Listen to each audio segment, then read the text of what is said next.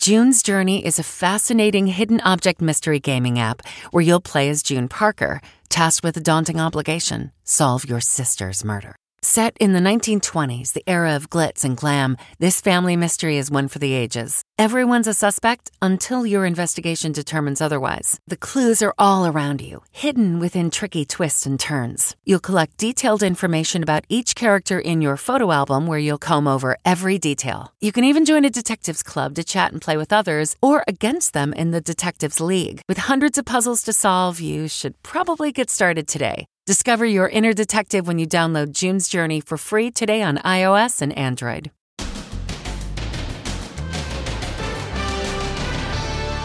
Send in the tank. Keep your hands up. Pandemic standoff. Yes! And 7 days in jail for the rebel hair salon owner. I had no other choice because I couldn't feed my family. Then, all aboard. They've never been this clean. Smells so fresh and clean. Then, more Americans are turning to seafood than ever before. Tomorrow I'm going to Martha Stewart's house. What do you want at the store? She said fish. and restaurants in jeopardy. It's so nice to see you. How do you practice social distancing when you're a waitress? We're laying it down, then we're stepping back. Plus, Pandemic Mother's Day. How to have a great Mother's Day, even in these troubled times. Then, the death of Hollywood icon Natalie Wood. And the daddy-daughter interview everyone's talking about. How does it make you feel when they call you a person of interest? Plus, it's not a duck, that's a rabbit. Meghan Markle's story time with birthday boy Archie. Now, Inside Edition with Deborah Norville. Hello, everybody, and thank you for joining us. Never mind. That seems to be the message from the White House today as President Trump switches gears and decides to keep his coronavirus task force after all. His decision to end it, even as COVID-19 deaths are on the upswing, drew swift and resounding criticism. Stephen Fabian has more on that and on the increasing tensions around the country over lockdowns. They're shutting down a protest with a tank. Keep your hands up. Cops in Dallas brought in the big guns to arrest armed protesters outside a bar whose owner opened up in defiance of lockdown orders. And a hair salon owner who had also opened up her store has been jailed. I had no other choice because I couldn't feed my family. Shelley Luther was sentenced to 7 days and fined $7,000. Cops say this guy lost his temper when he was asked to wear a mask at a dollar store in Michigan. So he did a truly disgusting act, wiping his nose and face on a worker's shirt, reportedly saying, "Here, I will use this as a mask." But the rebels out there are in the vast minority. A new poll says most Americans are opposed to reopening the country too soon. More than 70% say restaurants, gyms, and nail salons should remain closed. 82% say movie theaters should stay closed. Another poll out today may surprise you. 64% of those surveyed say they'll get a vaccine as soon as one becomes available. But more than a third of Americans say they won't get the vaccine. After touring a Honeywell mask factory in Arizona, the president sat down with ABC anchorman David Muir. Talk about social distancing. It looks like they're about 12 feet apart. They talked about the victims of COVID-19. What do you want to say to those families tonight? I want to say I love you. I want to say that we're doing everything we can. There is nobody. I don't sleep at nights thinking about it. But he doesn't have much love for the late-night comics. In a tweet, he slammed no-talent Stephen Colbert and wacko last placer Jimmy Kimmel. Wacko last? I hope he wasn't talking about me. It's nice to know that Trump is staying laser-focused on the ball during a crisis. And New York subways got a deep cleaning early this morning. We were there when, for the first time in 115 years, the city that never sleeps shut down all subways for 4 hours. Cops were deployed to move out the homeless who have overwhelmed the transit system during the pandemic crisis. Cleaning crews spent the night scrubbing away. So, how did they do? Inside Edition producer Alicia Powers rode the Q subway line when it went back into service this morning. Wow, I've never seen the subway this clean. The seats are shining. You smell it? It smells so fresh and clean. And it's National Nurses Day, so a big thank you to all the nurses on the front lines. The president invited these heroes to the White House to express thanks from a grateful nation. You said thank you for calling us warriors, but you are warriors. That's what you are, incredible warriors. For a lot of us, every day is Thank Your Nurses Day. Around the country, many grocery stores are now rationing the amount of meat sold thanks to shortages because of virus outbreaks at processing plants. On the flip side, however, fish is plentiful and it's less expensive thanks to restaurant closures. Ann Mercogliano has more.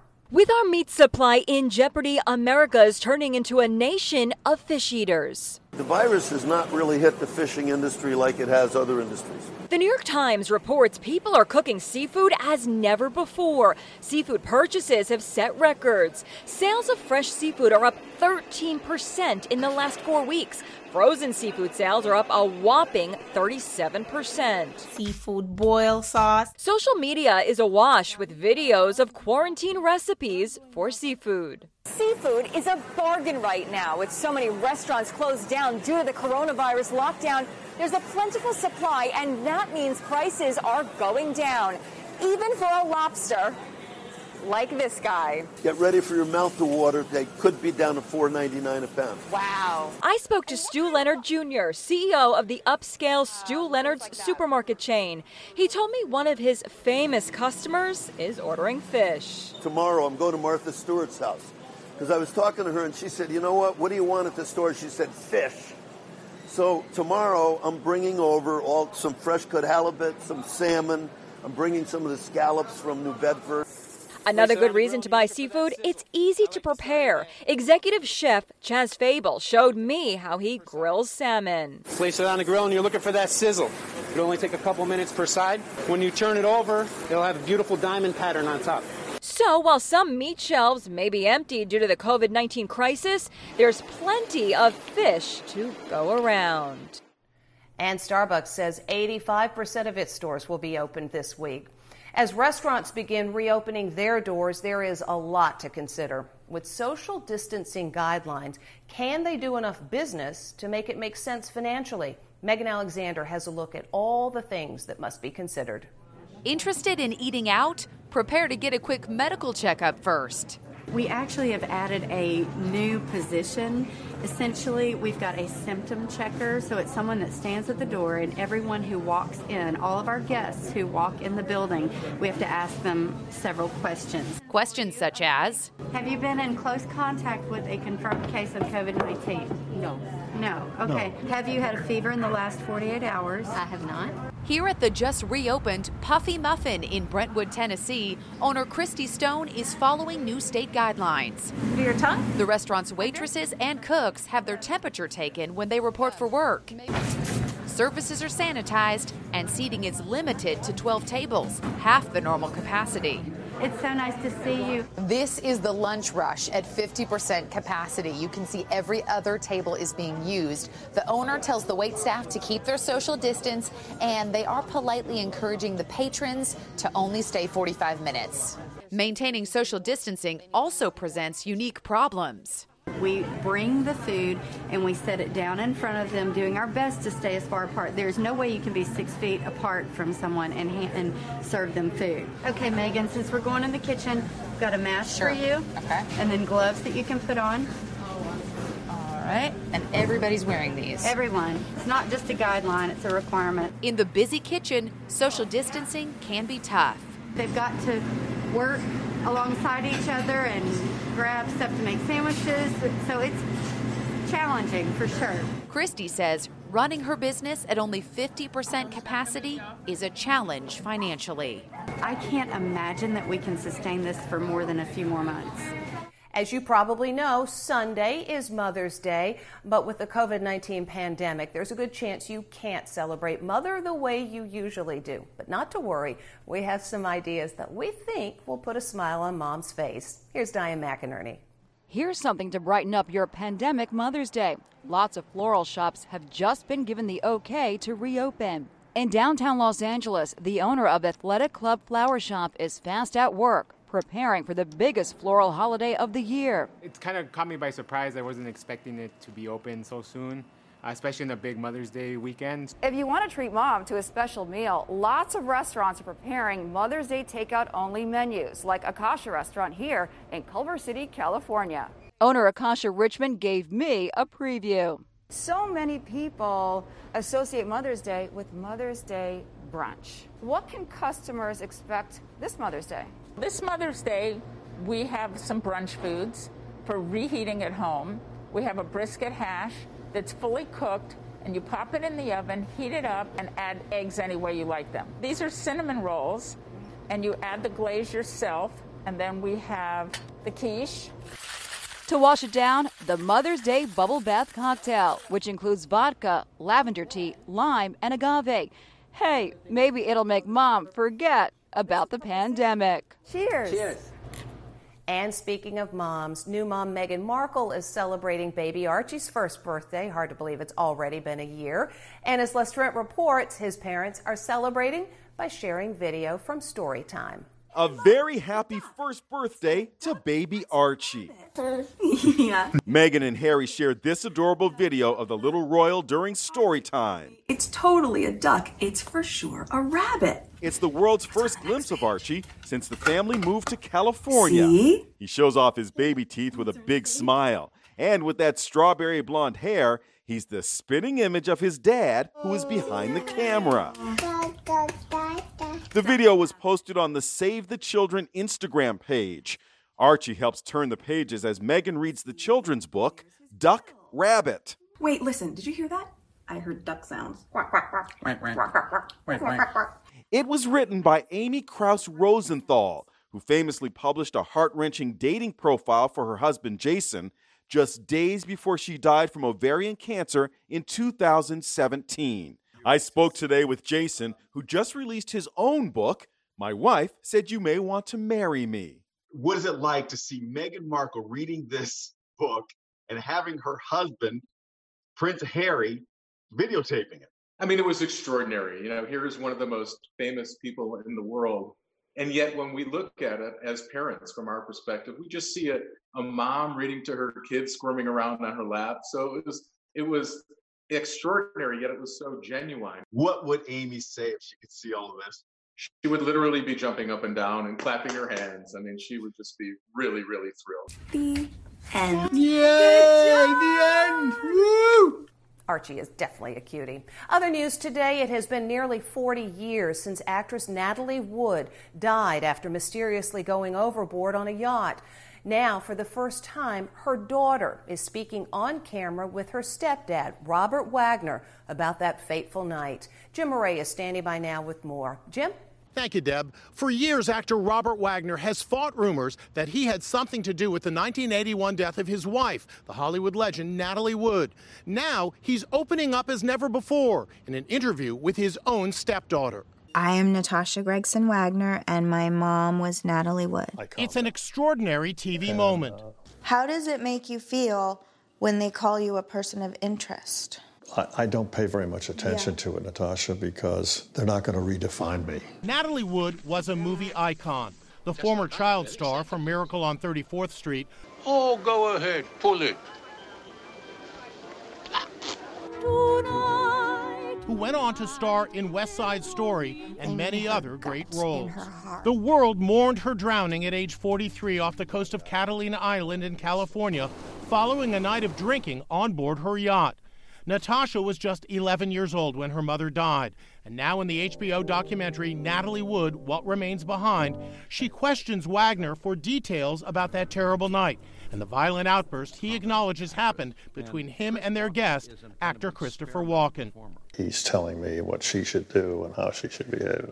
I said, why don't you just, don't tell her what to do and stay out of her life. And I picked up the bottle and smashed it on the table. And, I was really, angry. Natasha does not claim to be an impartial reporter.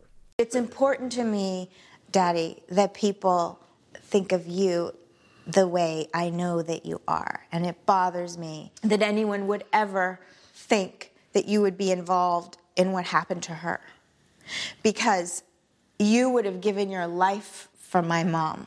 And that's true, I would have.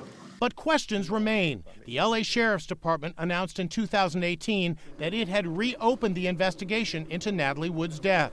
We've reached out to him like at least 2 or 3 times, and through him and through his attorney, and he's refused to talk to us. Suzanne Finstad wrote Natalie Wood, the complete biography, which was just re-released with new revelations. She's convinced foul play was involved. The lead investigator, Detective Hernandez, has said that her bruises are consistent with someone who was beaten. But Natalie's daughter makes clear she thinks it was a tragic accident.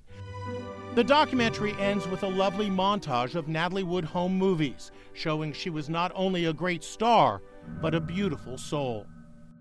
Wood's daughter Natasha says if her mom were alive today, she'd be fighting for equal pay for women, among other causes. We'll be back with more after this. Next, how New York, New York became the unofficial anthem of the pandemic. New York, New York. Then, Jessica Simpson fights back. Wait till you see who she says body shamed her over this sexy dress. And first daughters Sasha and Malia Obama, all grown up. Plus, the hero Titanic nurses. Inside Edition with Deborah Norville. We'll be right back.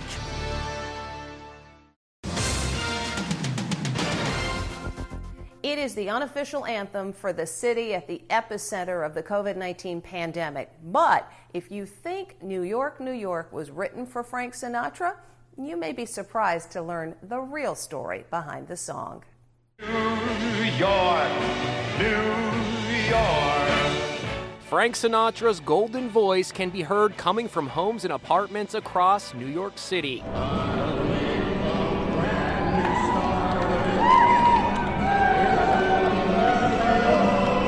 New York, New York has become the unofficial anthem honoring first responders. Allison Garber blares the song from her Brooklyn apartment. I just look out at everybody and I'm pointing to all the people holding it together and I say, well, the song says, it's up to you, New York, New York. It's up to you. Here's a little history lesson. Liza Minnelli first recorded the song for the Martin Scorsese film New York, New York in 1977. I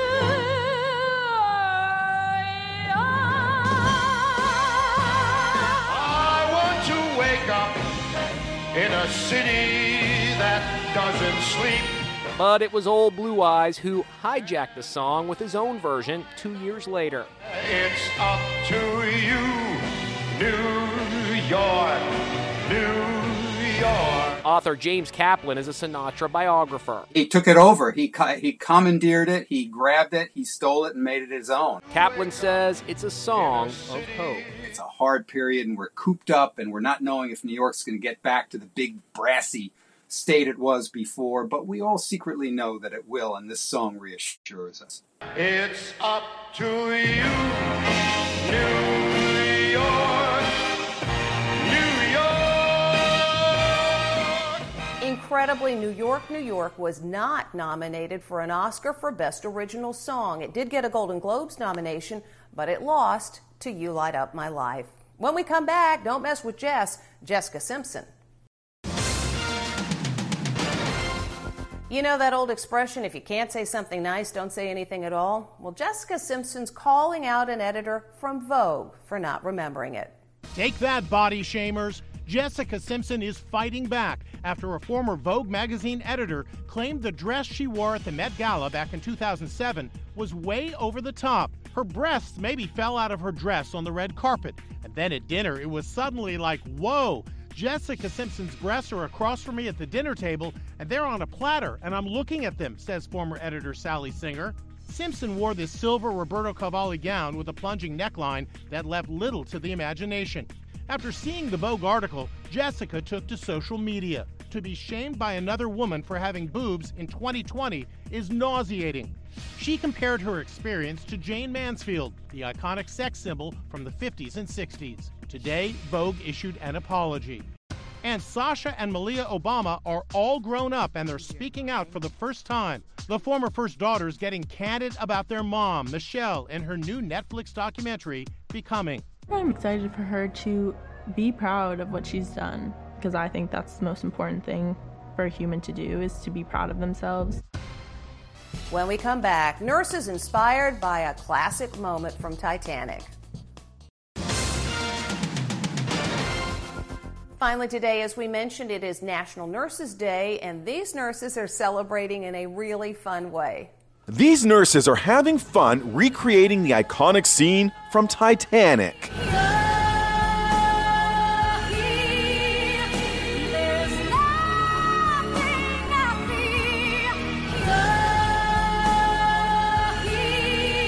To all the hero nurses out there, sing it.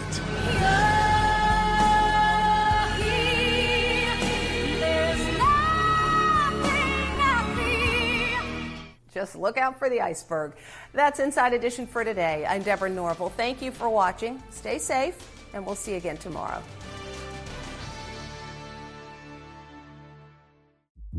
What came first, the chicken or the egg? Spoiler alert, it's neither. At Happy Egg, we believe happiness of the hens is what actually came first, because without happy hens, there would be no such thing as happy eggs. You know, eggs with delicious orange yolks. Those come from hens who are raised the happy way on 8+ acres of family-owned farms. Choose happy at happyegg.com and look for the yellow carton at a store near you.